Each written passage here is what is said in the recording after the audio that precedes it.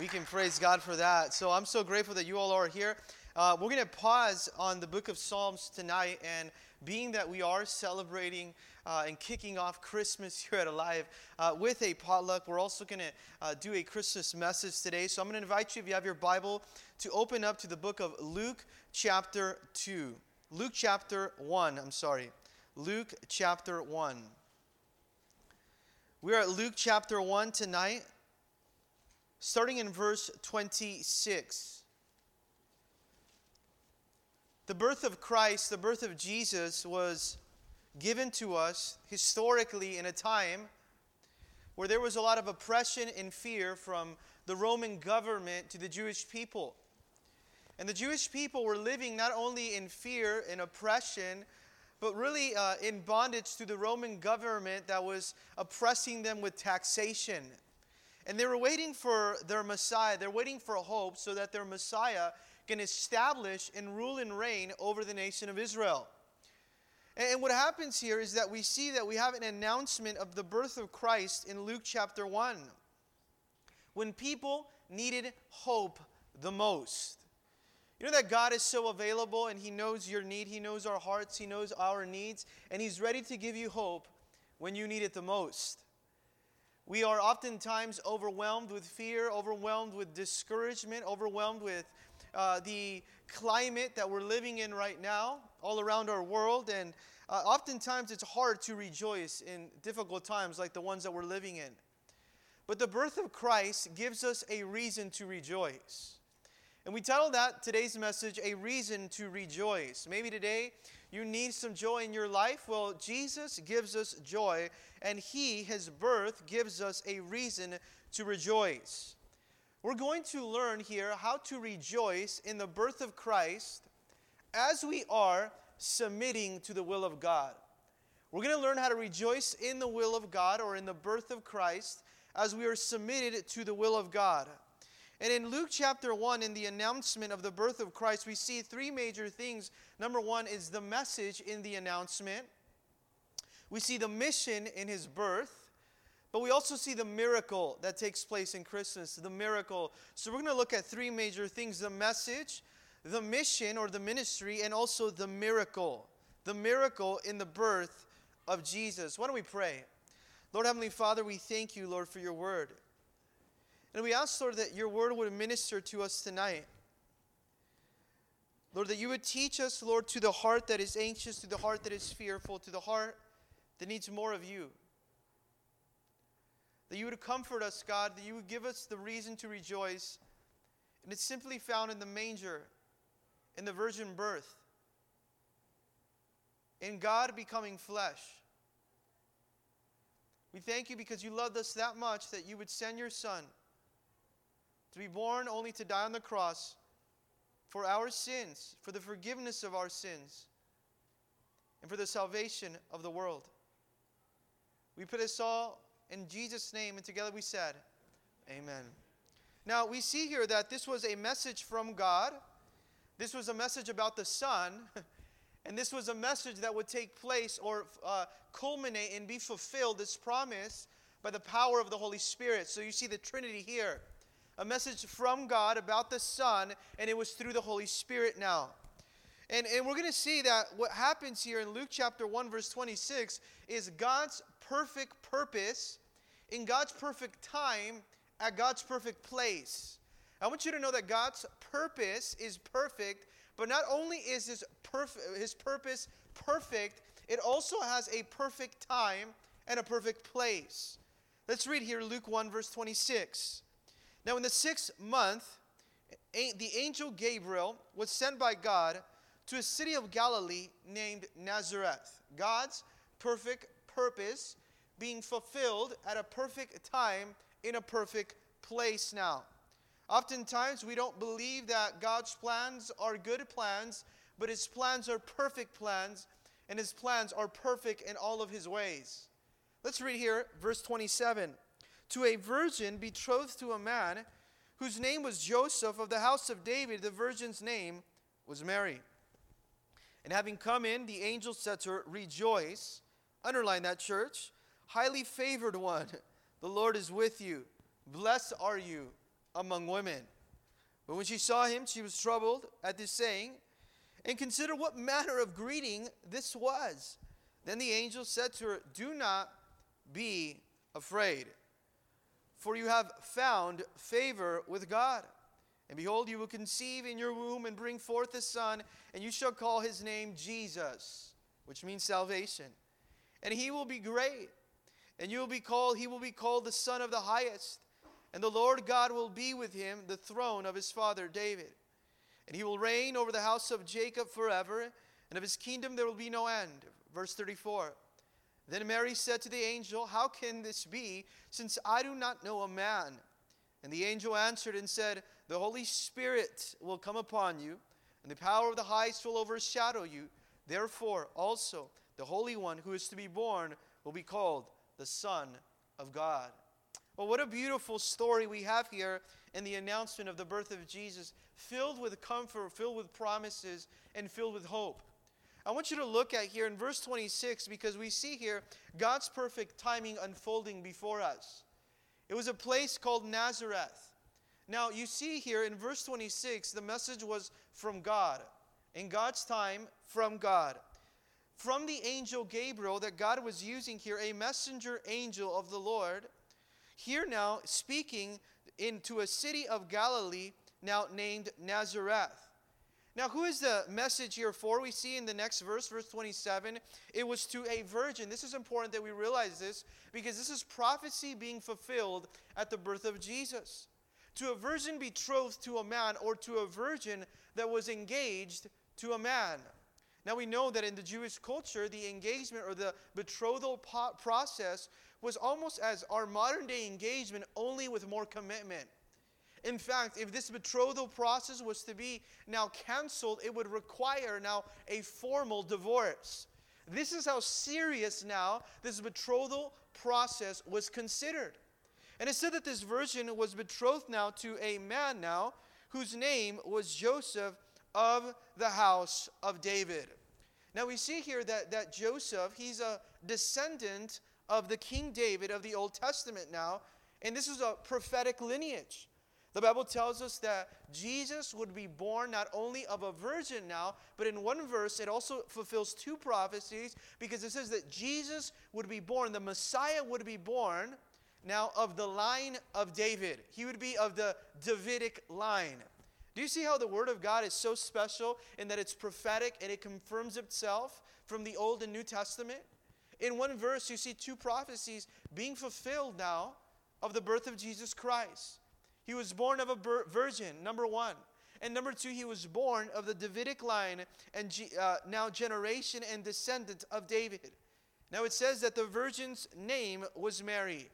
This is important that we realize this. It was Isaiah chapter 7 verse 14 that spoke of this prophecy. It said, "Therefore the Lord himself will give a sign. Behold, the virgin shall conceive and bear a son, and we shall call his name Emmanuel," which means God with us. Now, why is this a sign? Why is it so specific that we realize that Jesus was to be born of a virgin? Because that was our sign.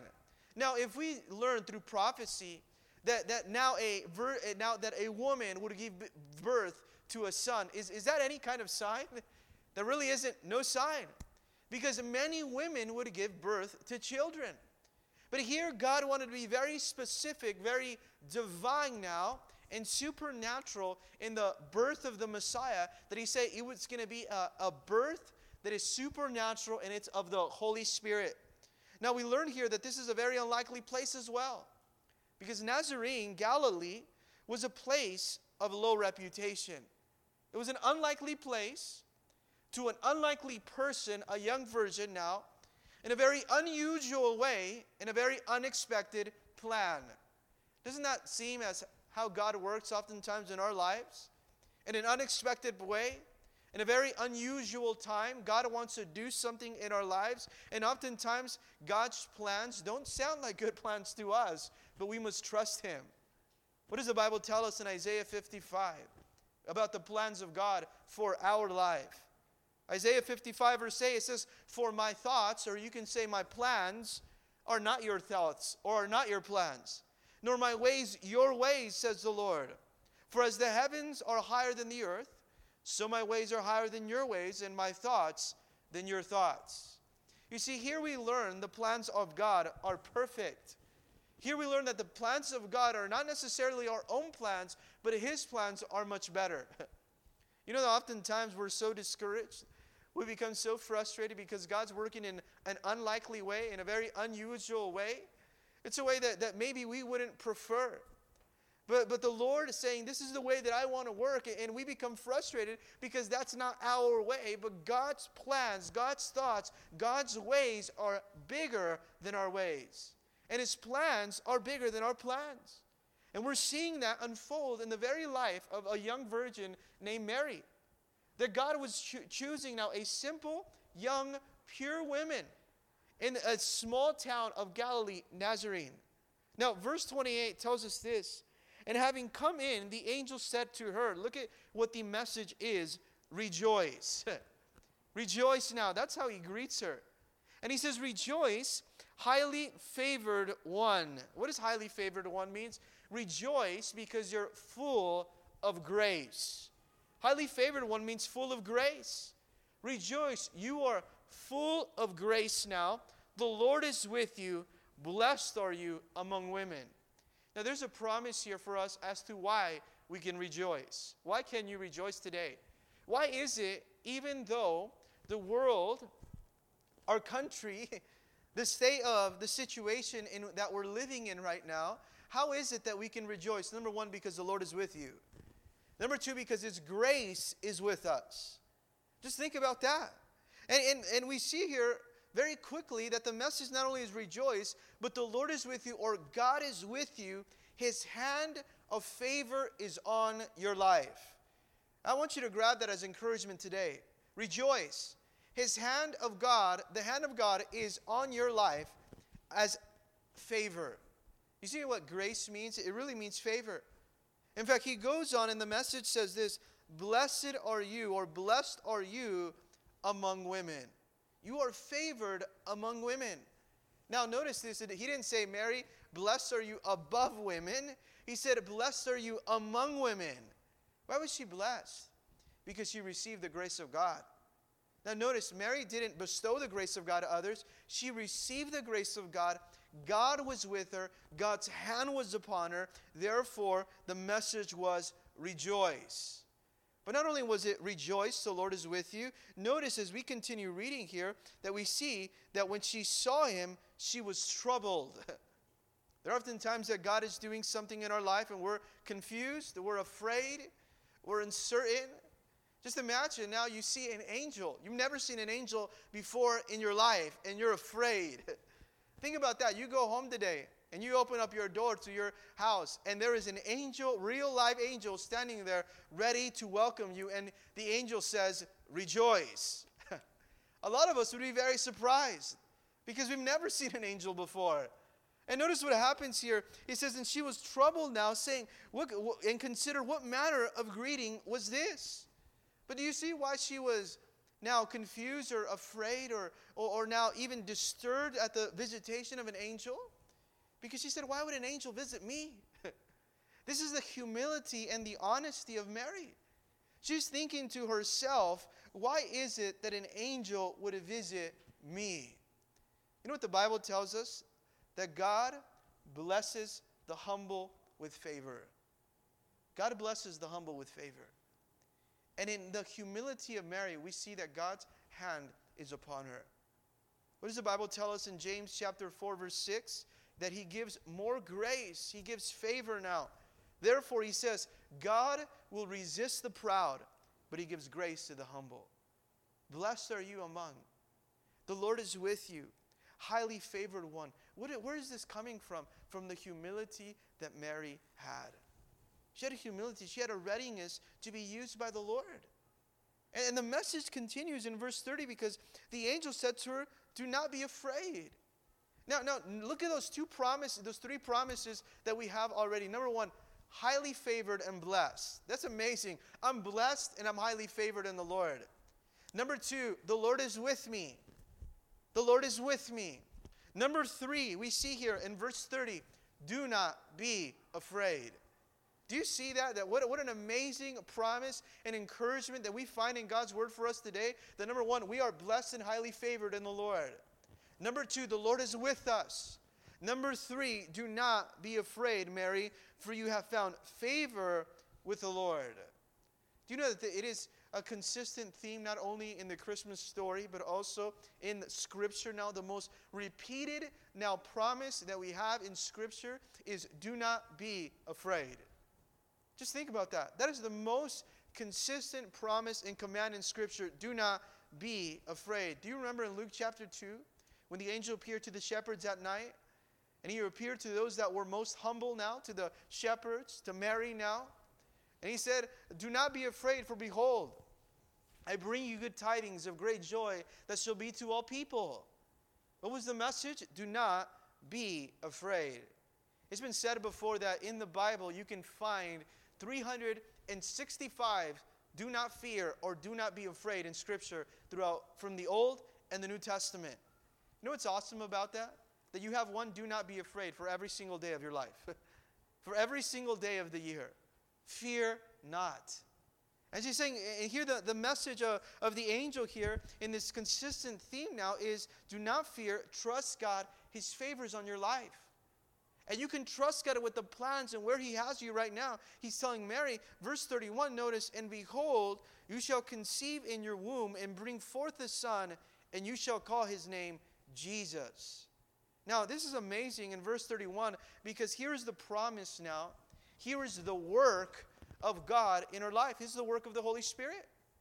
But we see here that as the angel Gabriel is telling Mary, you shall conceive a son, or you shall give birth to a son, it speaks to us about the humanity of Jesus. Now I want you to write that down in verse 31, the humanity of Jesus, because it's important that we know that He was fully man. The humanity of Jesus now. And it says, and you shall call His name Jesus, which means salvation. Jesus was also meaning salvation, which is also the name of the promised Messiah that they were waiting for. And here Mary knows the calling on her life. Mary knows the assignment that God has for her. That Jesus, her son, would come with a calling and a purpose, a message for us, which means salvation. You know that Jesus is the same name in the Old Testament, in the Hebrew, that we get our word or the name Joshua or Yeshua. And Joshua in the Old Testament was a type now of Savior or salvation that led people to the Promised Land. But Jesus is our Savior or a salvation. Through Him, we have salvation for eternal life. In Matthew chapter 1, verse 21, the message to Mary is given to us like this, and she shall bring forth a son, and you shall call his name Jesus. This was the message given now to Joseph about Mary, and for he will save his people from their sins. What was the ministry of Jesus? That He will save His people from their sins. Now let's look here at the mission and ministry of Jesus, in which the angel tells Mary, you shall bring forth a son, the humanity of Christ, and you shall call him Jesus. That's going to be His name and ministry, salvation. But notice here as we continue reading verse 32, He will be great. Now this is amazing because now it's going to talk about now the majesty of God. That God became flesh. That Jesus was fully man, but Jesus was fully God. And it tells us this in this very verse 32 and 31, it says, and He will be great and will be called Son of the Highest. So we see two names, Jesus and Son of the Highest. You know what Son of the Highest tells us? Just like in verse 30 and in verse 31, the angel told Mary that she will conceive and be given a son, and that was the humanity of Jesus. Here in the very next verse, verse 32, the Son of the Highest is the divinity of Jesus. You see that not only is we see His humanity, but we see also His deity, that He is God. He is the Son of the Highest here, and the Lord God will give Him the throne of His father David. Now, as we're looking at here the majesty of God in the name of Jesus, not only is He divine, but also now He's going to be a direct descendant of David, as we mentioned previously. And as he's being a direct descendant, he's fulfilling the promises that God had given David of establishing a ruler and a reign from the line of David that would never fail. And that would be Jesus Christ. That out of his lineage, out of his descendants, the Messiah would be born. He came to be the Savior, but he also came to fulfill promises. Verse 33, notice what it says. That's how he will reign. And he will reign over the house of Jacob forever, over the house of Israel forever.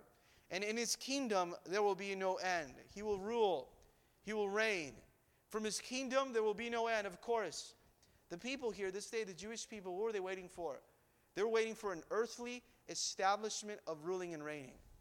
But Jesus came not only not to give them the earthly establishment of ruling and reigning, he came to give them now an eternal establishment of ruling and reigning, and now a heavenly eternal kingdom.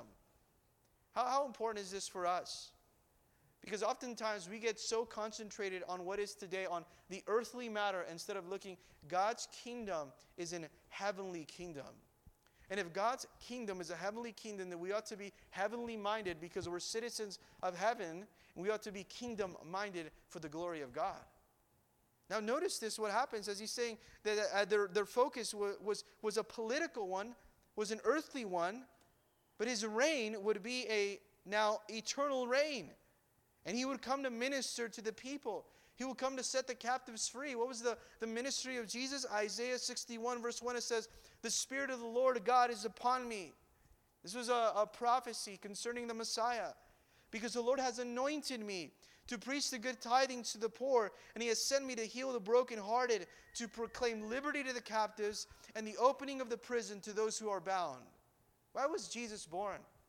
Why would Jesus have to be born? He had to be born for the forgiveness of our sins, but also to set us free, to heal us from the punishment of our sins, to deliver us now, to preach good tidings to the poor, to heal the brokenhearted, and to proclaim liberty now to those that are bound. Do you see the purpose of the Messiah on why he ought to be born? But how was he born? It was a miracle. And the miracle was found in the Holy Spirit. Let's look at verse 34. It says, "And Mary said to the angel, 'How can these things be, since I do not know a man?'" But you say, how is it that this is going to happen? I'm just a young virgin. But notice the word here that I want you to pay attention to as she's responding to the message of the angel. She didn't say, why is this going to happen? She said, how is this going to happen? How is this going to be accomplished?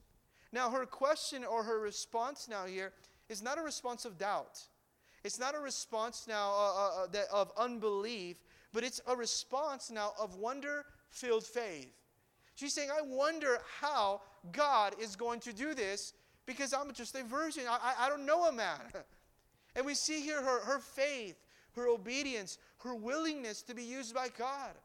There's often times that the Lord wants to do something in our lives, and we resist it because we're looking at our human limitations or at the natural instead of looking at the supernatural. Has God ever said, I want to use your life. I want to do something in your life, but you say, Lord, there's no way that you can do that in my life because of our human limitations, because of our doubt, because of our disbelief. Notice that Mary didn't do one thing. She didn't ask for a sign. You know who asked for a sign? Now, Zechariah. Earlier in this chapter, when he was given a promise that he would have a son that was going to be John the Baptist. And the angel gave him a sign. The Lord gave him a sign. It was that he would be mute, that he would not be able to speak until the birth of the son. It's so interesting that oftentimes when the Lord wants to speak to us, because of our human limitations, because we're looking at the natural, we ask the Lord for a sign instead of just trusting God and what he has said. You see, Mary knew what would happen. Mary knew what the Lord would do, but she didn't know how it would happen, and she was trusting the Lord with the process. There are often times that God says, I want to do something in your life, but we want to know the process. And the Lord is saying, just trust me with the process and the fulfillment of that process. Because she believed that promise, although she didn't understand how God would perform that promise in her life. She knew the physical limitations, but she also knew that God works outside of physical limitations. God works outside of our physical limitations. Now this is important for us to realize, and how she says how, because of her faith, the weight of her faith. There are times often in our lives where we limit God because of our personal preference or our excuses. Has God ever said He wants to do something in your life, and you limit the doing and the work of the Holy Spirit in your life because of your personal preferences or because of your excuses that you bring before the Lord? Oftentimes, there's been times even in my life that I'd say, Lord, well, I want you to do that in my life, but I have a personal preference as to how I want you to accomplish that, or where I want you to accomplish that. Oh, Lord, I would love for you to do that, but I have my personal excuses as to why the Lord should not do it this way. Mary was saying, Lord, just do it. I wonder how He'll do it. I don't know how, but I trust Him that He will perform this promise. Why? Because the Holy Spirit has no boundaries and the Holy Spirit has no limits. And the birth of Jesus was a birth conceived through a virgin, but by the power of the Holy Spirit. There is no limits as to how God wants to work in our lives. And He always loves to work outside of our personal human limitations. You know what the problem oftentimes in our life is? Is that we want to put the Holy Spirit in a box. We want the Holy Spirit to work under our terms, under our stipulations. Holy Spirit, if you would work this way, then I would submit to that plan. And we want our plan. We want to submit to our plan. We want to dictate the narrative as to how God is going to use us. But the Holy Spirit says, don't come to me with an agenda. Don't come to me with a preference. Let the will of God today, church, be your preference. Let the will of God, let God's timing, let God's perfect plan, let God's perfect location, let that be your preference. Because at the end of your life, you want to say, I live with no regrets because I lived in the will of God. Now notice as this, in verse 35, as the angel responds now to Mary, and she says, and the angel answered and said to her, the Holy Spirit will come upon you. This is amazing. Because it wasn't a natural work of the flesh. Anytime the Lord wants to do something, He's going to do it through the Holy Spirit, His presence. It was a work of the Holy Spirit. Now it was a direct declaration now here that we see that the Holy Spirit was going to come upon her of divine conception. This would be a divine conception now. It says here, the Holy Spirit will come upon you, and the power now, the dynamite empowerment of the highest will overshadow you. Now you see here that Gabriel, now the angel, tells Mary now that the Holy Spirit will, number one, come upon. Upon speaks of power, the upon experience. The Holy Spirit, this is how the Holy Spirit wants to use our life. Number one, by empowering us. He not only calls us, but He also enables us with His equipping. How am I going to do that, Lord? I don't know how I possibly can do that big assignment that You've called me to do. How is it, Lord, that You're calling us to do this? Well, the Holy Spirit says, by the empowerment of the Holy Spirit. By my empowerment. He will come upon you. He will empower you. But notice this, and the highest will overshadow you.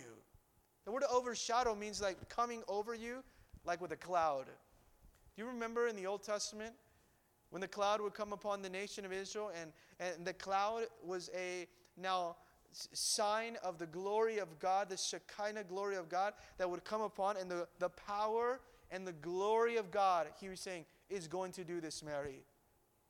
That's one of the things that as believers today, we need to be pursuing. The power and the glory of God. The power and the glory of God is never seen in our lives. It's never manifested. The power and the glory of God is never exalted when we come to the Lord with our own agenda. When we come to the Lord with our own plan. And you see here how God is using this virgin, a sign of purity as well for us. Because purity allows the power to flow through us. Do you see that God chooses this pure young vessel to manifest His power and His glory upon her and use her to give birth now in divine conception of the Messiah? And as we continue reading verse 35, we see here another name throughout the narrative of the birth of Christ. Not only Jesus, not only Son of God here, but also says here, it tells us, therefore also that Holy One who is to be born will be called the Son of God. Isn't this amazing here? The Holy One and the Son of God, or the Son of the Highest, Jesus. These are all the names of Jesus that we're receiving today. Jesus, the Son of the Highest, the Holy One who is pure in a holiness, in essence, to be born, called the Son of God. And in their time, the Son of God meant more than what we think of it as a son. It means equal in nature to God. This is the Messiah, Mary, that you have been waiting for. He is fully man. He is fully God. His humanity and his deity are important now. And he's going to be born of the Holy Spirit. In Matthew chapter 1, verse 18, it says, now the birth of Jesus Christ was as follows. After his mother Mary was betrothed to Joseph, before they came together, she was found with a child of the Holy Spirit. You know what this tells us? She was found with child of the Holy Spirit. She was impregnated by the Holy Spirit. Now there's so much meaning in that. Not only was she impregnated by the Holy Spirit was upon her, the glory of God was upon her, but also inside her. And the Holy Spirit gave birth to the Son, and his name was Jesus, our Messiah. I think it's important more today than ever that we are seeking the Lord to fill us with the Holy Spirit so that he can use us. And use us to do one thing, to give and to show people and to spread the message of Jesus. Now notice verse 36, what happens now. Because now indeed Elizabeth, your relative, also conceived in her old age, and this is now the 6th month for her, who was called barren. Now, Mary, I want you to know that this is true. In fact, I'm going to give you some confirmation that you didn't even ask for. Elizabeth now, your relative, she's pregnant now. She's 6 months pregnant, and this is past the time now that in which she can even have and conceive and bear a child. Now, this is amazing here, even in Elizabeth's life. That you see that God's doing something past the time that we would naturally believe that God can do it. Well, God, this is past the time in which I thought that you would do it, but God is saying this is the perfect time because it's aligning to my purpose. Have you ever thought that God is maybe showing up too late in your life? But God's saying, no, I'm not showing up late. I'm showing in my perfect time. I'm manifesting my work in your life. And he's saying in this woman, Elizabeth, who was barren or who was called empty, who could not bear children, God has filled what was empty. Notice what's happening here. And in verse 37, how is it that God is doing this in Elizabeth's life? How is it that God is doing this in Mary's life? How is it that God can do this in your life today? Because oftentimes we read this and, Lord, there's no way that you can do this. God, there's no way, as you've given me this promise, that you can fulfill this promise. There's no way, Lord, that I can take Jesus into those places that you've called me to do. And he's saying, well, yes, you can with the empowerment of the Holy Spirit. And then you get a reminder here, and it's in verse 37. Notice this declaration, verse 37, for with God nothing will be impossible. Isn't that something that you need to remember tonight? With God, nothing will be impossible. Oftentimes, we're never able to accomplish what God's called us to do because we're looking for man's help to help us do God's work. We're looking for resources. We're looking for approval. And you know what Mary did? Mary just listened. For God, nothing will be impossible. The word of God, notice this, will never fail. And some of us need to find that type of encouragement tonight. That God's word never fails. We can hold on to that. That God keeps his promises. This is exactly what she's receiving. God keeps his promises regardless of how difficult the circumstances may be. The circumstances are too difficult, Lord. There's no way that Mary, a young virgin, can bear a son. And the Lord says, with God, nothing will be impossible. Regardless of how difficult the circumstances, God always keeps his promises. Now I want you to look at this verse 37 because Gabriel's statement of God should be our personal statement of faith. Gabriel's statement of God should be your personal statement of faith today in whatever situation you find yourself facing. What does that statement of faith should sound like? Nothing is impossible with God. Is that your statement of faith? Nothing is impossible with God. Throughout Scripture, we continue seeing the hand of God and how nothing is impossible with God. Think about in the life of Abraham. In Genesis chapter 18, verse 14, where he says, "Is anything too hard for the Lord? At the appointed time, I will return to you according to the time of the life, and Sarah shall have a son." Do you remember how God told Abraham, "Is anything too hard for me?" Could you not think that Sarah can have a son? Is anything too hard for the Lord? Remember that tonight. Genesis 18:14. Is anything too hard for the Lord? Oftentimes we put excuses and limitations as to what God wants to do, and He reminds us, is anything too hard for me? What about in the life of Job? What did Job say as he was suffering, as he was patient, as he was enduring now through this trial and season in his life? He says, "I know you can do everything, and no purpose of yours can be withheld from you." I know, God, that you can do everything, and nothing that you want to do, none of your plans can be withheld from you. Job 42, verse 2. Is anything too hard for me? I know, God, you can do everything. Or in the life of Jeremiah 32, verse 17. "Ah, Lord, behold, you have made the heavens and the earth. By your great power and your outstretched arms." Lord, I know you created heaven and earth by your hand and your arm. Lord, there is nothing too hard for you. Have you come today with something you say, "Lord, this is too hard for anyone.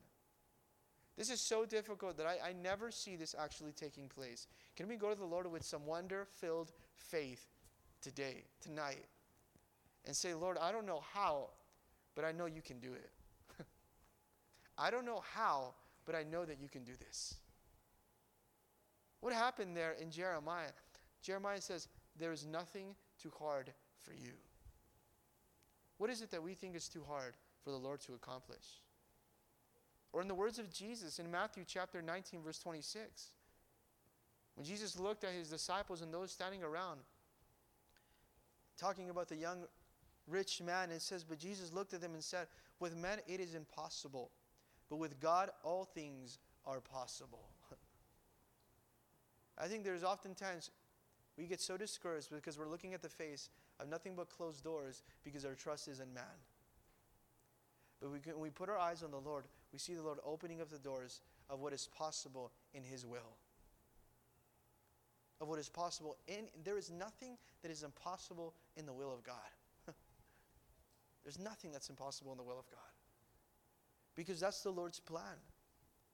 And what about David in Psalms 33, verse 9? Psalms 33, verse 9, he says, "For he spoke it and it was done." As he's looking at the creation, the Lord just spoke it. He just gave breath of it and it was done. He commanded it and it stood fast. All that needs to happen is for the Lord to speak it and it's done. Do you believe that? That God can make a straight line with a crooked stick, as some would say. God just needs to speak it and it's done. And here Mary is receiving encouragement. Even Elizabeth, now the old age that she has in her later years is giving birth now, and nothing is impossible with God. This is an important lesson that we must remember. That with God, there is nothing that's impossible. In fact, I like how it says it in the American Standard Version. It says this, "For no word from God shall be void of power." Isn't that amazing? For no word of God shall be void of power. God's word comes with power. And what He says, He will fulfill. What He says, He will accomplish. There was power in the word. There's power in the word. There is power, here we go, in God's word, not man's word. There is power in God's word. One of my favorite passages, just looking at faith and how we ought to trust God, is found in Jeremiah, where we see, as the Lord is speaking through Jeremiah, where He says, "Cursed is the man who trusts in man. Cursed is the man who trusts in man. But blessed is a man who trusts in the Lord. He shall be like a tree that is planted and will not be moved. Oftentimes our trusts are in man, so we are easily moved. You know what Mary has to hold on to? One thing, that nothing is impossible with God. And that she might not know how it's going to be accomplished, but her faith is in the promise that God will perform. Now look at her response. In verse 38 now. Then Mary said, behold. And she's still filled with humility and honesty, because in this verse she says, Mary said, behold, the maidservant of the Lord. Maidservant of the Lord means the most humble, lowest female servant. The lowest kind of servant that you can possibly imagine. She's saying, behold, here I am. Behold, here I am. The maidservant, the lowest kind of servant, but here I am. When it comes to the Holy Spirit, we need to have a here I am, send me attitude. When it comes to the Holy Spirit, the work of the Holy Spirit, we need to have a here I am, send me out. Behold, Lord, here I am, your servant. I am just your servant. And this is what she says, let it be done to me according to your word. When she's saying behold, you know what she's saying? I'm ready, Lord. Do what you want with me. Lord, I'm ready. Lord, do whatever you want in my life. I am open. You know, I love that. And the Lord is recently speaking to me with that word open. You know what it means to be open? To put aside your personal preference and say, Lord, I'm open for whatever you want to do, not what I want to do. And not just say it, but also really trust Him. You know what's scary about that is that when you're open in the work of the Holy Spirit, is that we want to know how God is going to do it. Instead of trusting Him that He will complete it. And when you're open to the work of the Holy Spirit, you know what you can do? You can just trust Him and say, Lord, even if you change everything of what I had in mind, I will submit to that plan because I want to be submitted to your will. God's plan, the Holy Spirit doesn't consider your personal preferences. He does not. The Holy Spirit will do what He wants to accomplish and use you how He wants to do it. Now, look at Mary, how she's saying, because she says here, let it be done to me, verse 38, according to what? Your word, not my word. And this verse 38 speaks of surrender. It speaks of submission, notice that, to the word of God. It's a manifestation, it's a proclamation of her faith and her trust in God. Can you say that when the Lord wants to use you? Lord, I surrender to your plan then. Lord, I submit to your plan then, God. Lord, I want to proclaim, I want to give a manifestation right now, Lord, in faith, in trust, that what you are doing, let everything become true of what you said in my life. And notice what happens here now, after the message was done, and the angel departed from her. Now, notice what happens, because this is so important, that Mary knew one thing, that in her time she was betrothed to Joseph.